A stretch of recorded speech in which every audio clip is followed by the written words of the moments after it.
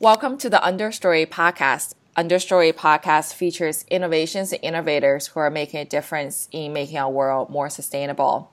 Today, we're really excited to have Garr Punnett, who is the Chief of Staff and Circular Economist at Rheaply. Garr, welcome to the Understory podcast. We're really excited to have you and to have you talk about what you do.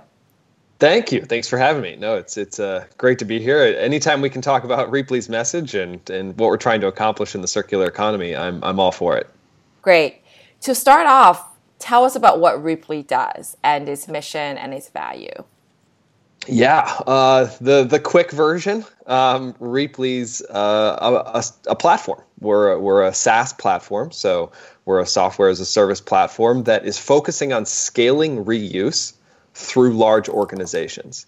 I don't think it will be a surprise to any of us that in the workplace of which we spend most of our time, there is lots of things. I say things vaguely because it can be anything from IT equipment, RUS infrastructure in terms of RUS being real estate and workplace solutions. So any of the fixtures like tables, desks, lights, it doesn't matter. We handle it all. It doesn't matter what it is. We're sort of asset agnostic, thing agnostic in that way, where we're just trying to get better visibility on the things that you have in your workplace so that it doesn't go to landfill and you might be able to share it with your colleagues and actually achieve a significant ROI through that reuse.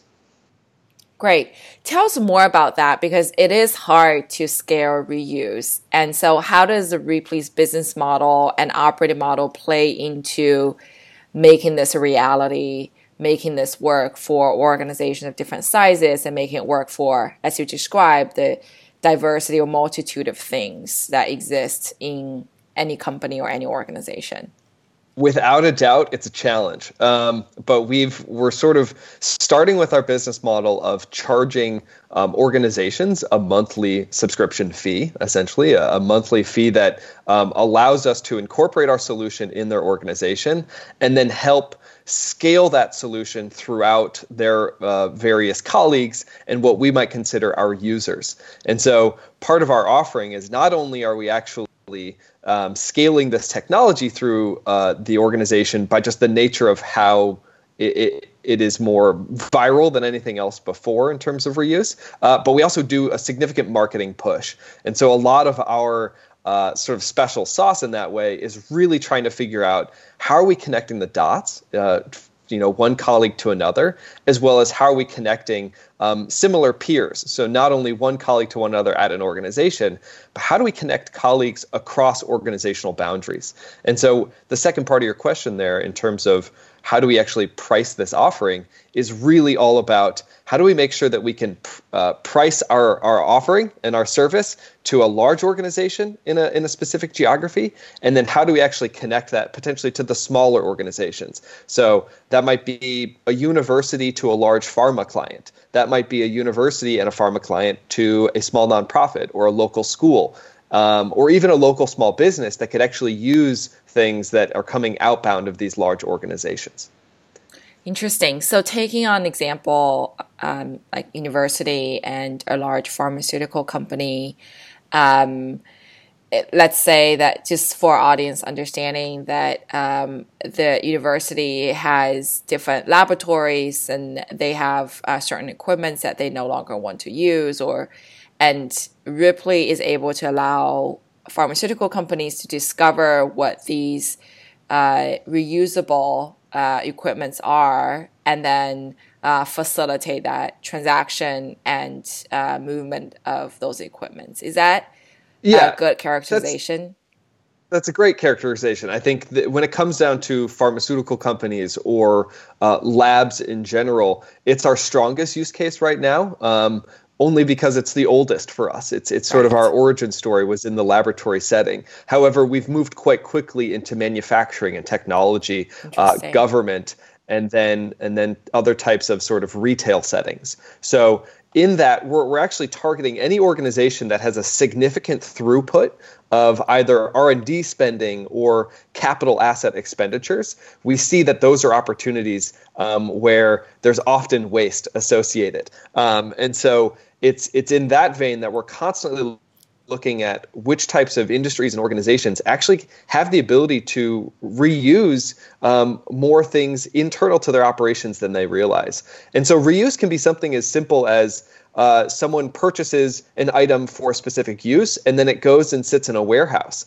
And typically in that case, once it sits in the warehouse and it's not really visible, it kind of has this pending doom associated with it, where if the longer it sits there, the more and more likely it is to kind of be eventually associated with a throwaway decision, where someone will look at it and be like, we haven't used this in ages. It's not really worth anything, so we're going to throw it out. What Rheaply's trying to do is, again, give that an opportunity to say, basically to circumvent that decision making where it's like, it's sitting here, and to not allow someone to say, it's not being utilized, it's not of value because no one's using it. It's actually because no one's seeing it. And so what we're often finding is because no one's seeing it, they don't know it exists. So they're off buying new things when they might have a perfectly good thing sitting in their warehouse or sitting in their storeroom or sitting in a colleague's office down the hall. And so we're just trying to, again, bring visibility to those items. Now, on the flip side, we also have a significant use case around just frankly reutilizing what's called added stock. And now added stock is sort of the leftovers, the surplus. So very often at a large organization, people are buying things at a certain economies of scale to hit certain price points, but there's almost always a built-in amount of surplus. So people, we all do the same thing in our consuming habits, which is we go to the store, maybe we buy something more than we actually needed. We all sort of hit up that Costco trip once a month, and then we realize, we didn't actually need all of this, and so it kind of can maybe go to waste. Sort of operations at the industry level, at the enterprise level, are really the exact same. They're trying to hit certain price points and they maybe buy more than they need. And so this added stock can often sit around. That can be chemicals, that can be lab consumables, that can be something like we've seen in the retail setting, like flooring tiles or ceiling tiles or lighting fixtures. And if those just sit around long enough, people are going to think they're not worth anything, but they actually are. And so we can actually increase the visibility of that surplus and connect it back into its original use, into other organizations or frankly, just even internal to other operations, by connecting colleagues again and connecting departments. Yeah. I mean, what you described here is, should be a no-brainer for organizations, because it help reduce potential inventory or find different ways of move inventory, access inventory, reduce capital expenditure. But when you go to these organizations that are not your early adopters, if you will, how do you even describe to them? You're able to describe to them, I think, but for these organizations to be able to say, you're right, and let me go find these surpluses, let me go find this added stock. Do organizations have this capability today to identify where those opportunities are internally and then be able to leverage Rheaply's technology innovation to help them actually execute the reuse? I would say yes and no for two reasons. Yes, in the sense that whenever we're talking to an organization, there's it's an astounding amount of times we get on a call and people immediately identify with our solution. And that's because it's a very personal endeavor. We've all had experiences where we're looking to buy something with the help of our procurement team, but it might be a 3-week wait or a 4-week wait. We've all had experiences where we actually maybe don't have the budget to buy that thing we need and we have to make do. So when we get into that type of conversation, people always identify with that. And so the question really then becomes, wait, you're telling me that I can buy something or acquire something that might be already at my colleague's sort of workplace setting, or I can already buy something that's in my local sort of enterprise warehouse. And that becomes a very different conversation because then it really clicks. And then on the other side of this, we're also, again, offering opportunities to see other people's owned property. And so we're increasing the ability to connect those dots by saying, hey, you may not be able to find this thing with your colleague in your organization, but you might be able to potentially find it with your peer at another organization and source it from them. And then we facilitate that transaction. Yeah. So typically, do you sell to the head of procurement or the CFO organization, or you start with head of sustainability? Another great question because it's a little bit of all of the above. Yeah. We've actually started. We really started hitting the sustainability stakeholders pretty hard Right. when we sort of reformatted our sales strategy. What we ended up seeing was while sustainability really got our message, and while they could really be the biggest advocates for us and the champions internally, they often actually didn't have the highest amount of buying power within the organization. So they couldn't really, their job became more, again, of the champion, less about the actual buyer. And so then we really had to use them as a way to leverage other buyers within the organization that might be located in surplus, they might be located in facilities management, finance, or even an operations setting. But there's also, more and more traction around saving money, obviously in a post-COVID world, as well as how do we actually reduce our carbon footprint?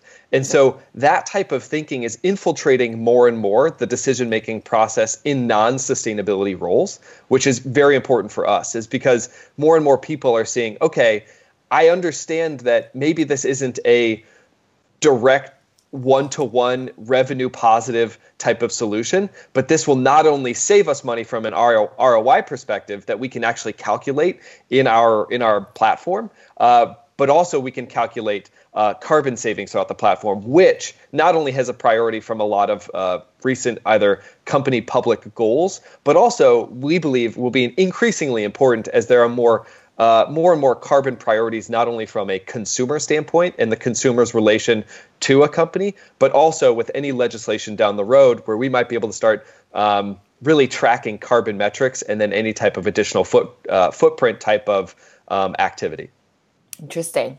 Thank you for that. So we talk about some of the organizational challenges, if you will, and who are the stakeholders in driving these kinds of important actions forward, enabled by Rheaply and other tools. So your part of your title, Garr, is circular economist, which is new to industries, and people didn't really understand what circularity means until I think last year and this year when it really bubbled up.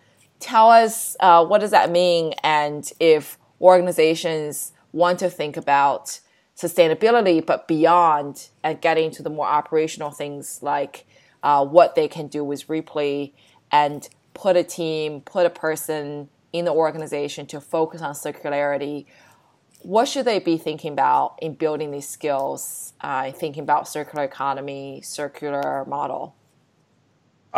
Yes. When it comes to circular economy and better understanding circularity, the principles have actually been around for quite some time. It's only now, I think, that we've started to actually reach almost a nexus of technology and then opportunity to actually start connecting systems. So this sort of goes hand in hand. I mean, I really think circular economy goes straight to the core of anything IoT related, anything 5G related. Yeah. This type of next gen technology is what's going to be needed in order to connect and make our systems more efficient, to make the usage of everything that we manufacture more efficient. And so when you start thinking about really what does it mean to be, in my case, how I sort of self-proclaim being a circular economist, because it's not a real title yet. I want to pursue that title even more and even further at Rheaply. But really what this means now is, how are you thinking about your systems? So how are you thinking about your systems internally? And then how are you thinking about your systems as they relate to your peer organizations, but also, and probably most importantly, your community and your immediate geographic area, and how you can actually best support the resilience of your community. So that's more of a systems design and a systems look at what a circular economist title might mean, or what that sort of role and function could actually deliver to an organization. But I actually really want to pursue that even further on the breakdown of that title. And eventually, when we can start to collect more data around the value of these assets that are being circularly pushed around our organizations and around our economy, what does this mean from a unit economics breakdown?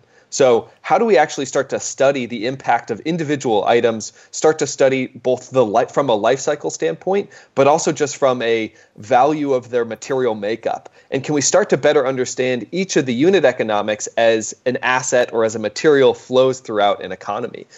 Right now, our whole system, in terms of when we buy things and when we procure things, is based on a linear system of thinking. So it's very much based on how do we actually take something into an organization through procurement, how do we use it, and then how do we get rid of it?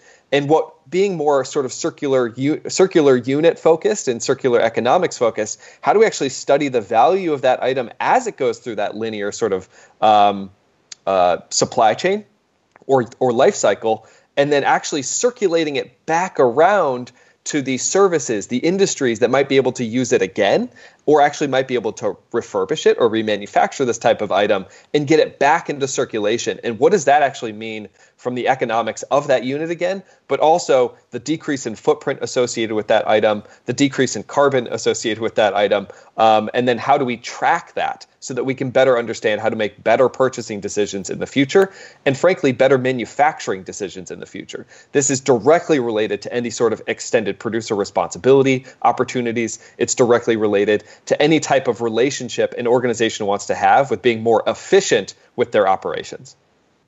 I love that description. I think you just laid out a broader strategy for a lot of organizations in thinking about how to actually scale or begin to think about scaling circular systems and the network. Garr, last question.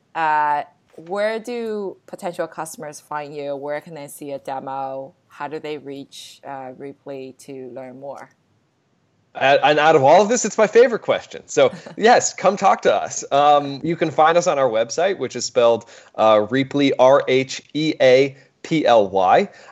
And on there, not only will you be able to connect potentially with our sales team through our info at Rheaply, feel free to connect with me on LinkedIn at Garr Punnett. And then also check out our careers page. We're growing, we're scaling. We have a lot to achieve in this next year and then as we go into 2022. And so we have lots of positions opening up, and we're looking for people that are not only able to bring their hunger to solve problems, but also bring their unique experience in terms of either the technologies they're working on, the systems or operations they're a part of. We're looking for a diverse and range of thinking. It's the best part about working in circular economy. It's the best part about working in sustainability is just the range of opportunities and the range of perspectives that can be brought in to solve problems.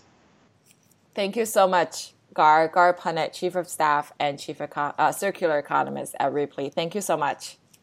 Of course. This was so much fun. Thank you. Thanks.